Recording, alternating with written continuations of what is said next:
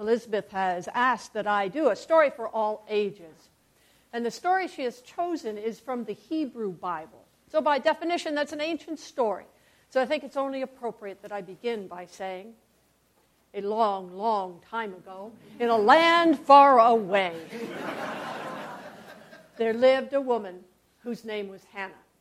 Now, Hannah had been married many years when our story begins, and she had a wonderful husband and a great life, but she had a deep, deep sorrow in her heart. And her sorrow stemmed from the fact that they had never had a single child. And from the time that Hannah could remember, she always wanted children.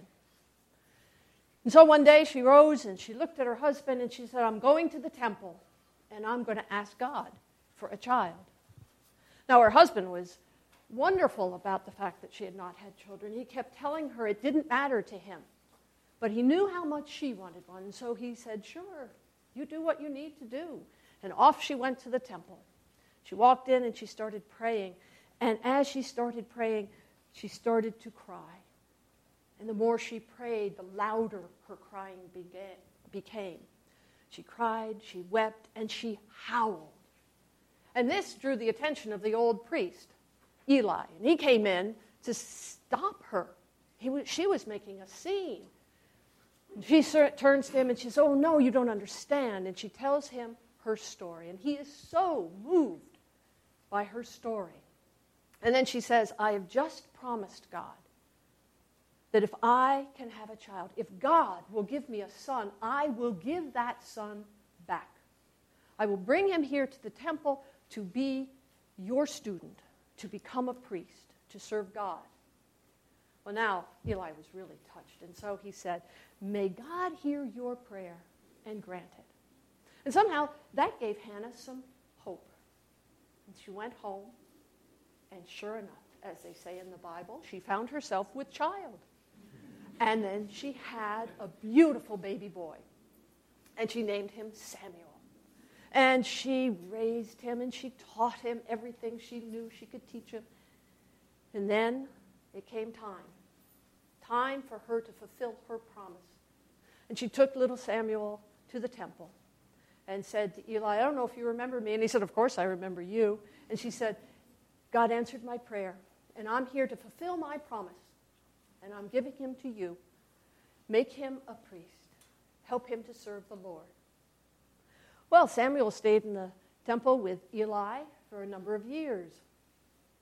And Eli got older and older, and some of Samuel's tasks became taking care of Eli. One night, when Samuel's task was to sleep outside the door of the Holy of Holies, the most sacred place in the temple, a very special thing happened. He helped Eli to bed that night, and he went and he laid down outside the Holy of Holies, and he went to sleep. And then Samuel woke up. Who was that? What was that? He knew he'd heard his name. It was only he and Eli in the temple, so down the hallway he goes to Eli's room, and he runs in and he says, yes, hi, here I am. You called me. Now, Eli was just falling asleep. So he roused himself, and he says, looks at little Samuel, and he says, boy, I didn't call you. Go back to bed. Well, Samuel was a little confused, but back he went. Eli was his teacher. He did what he told him. So he went back, and he laid down, closed his eyes, and then Samuel!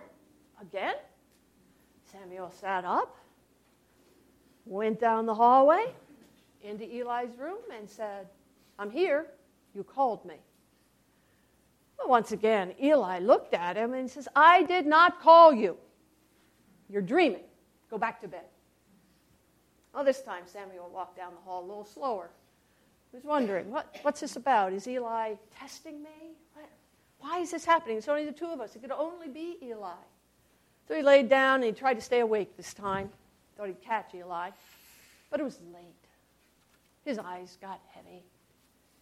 And he fell asleep. And then Samuel. Oh, that voice again. Only this time it was closer. He got up. This time he walked down the hall.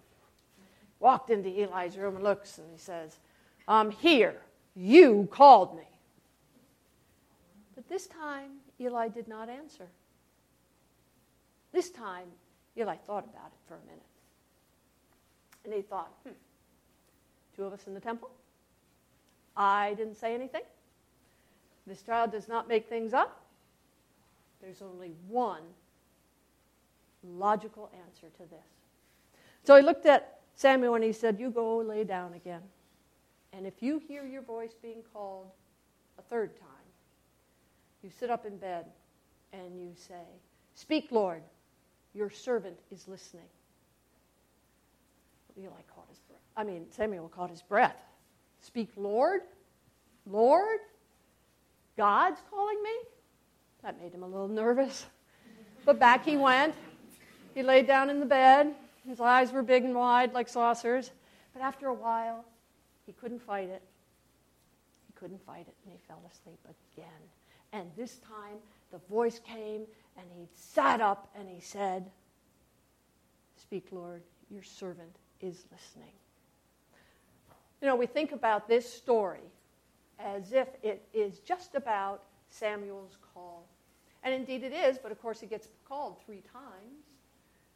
And I think that it tells us a number of things. But most of all, I think it tells us God is persistent. And God keeps calling us. And our job is to keep listening. Because that night, Samuel went from fulfilling his mother's promise to hearing his own call and accepting it for his own. God told him all the plans God had for him. And that was very exciting.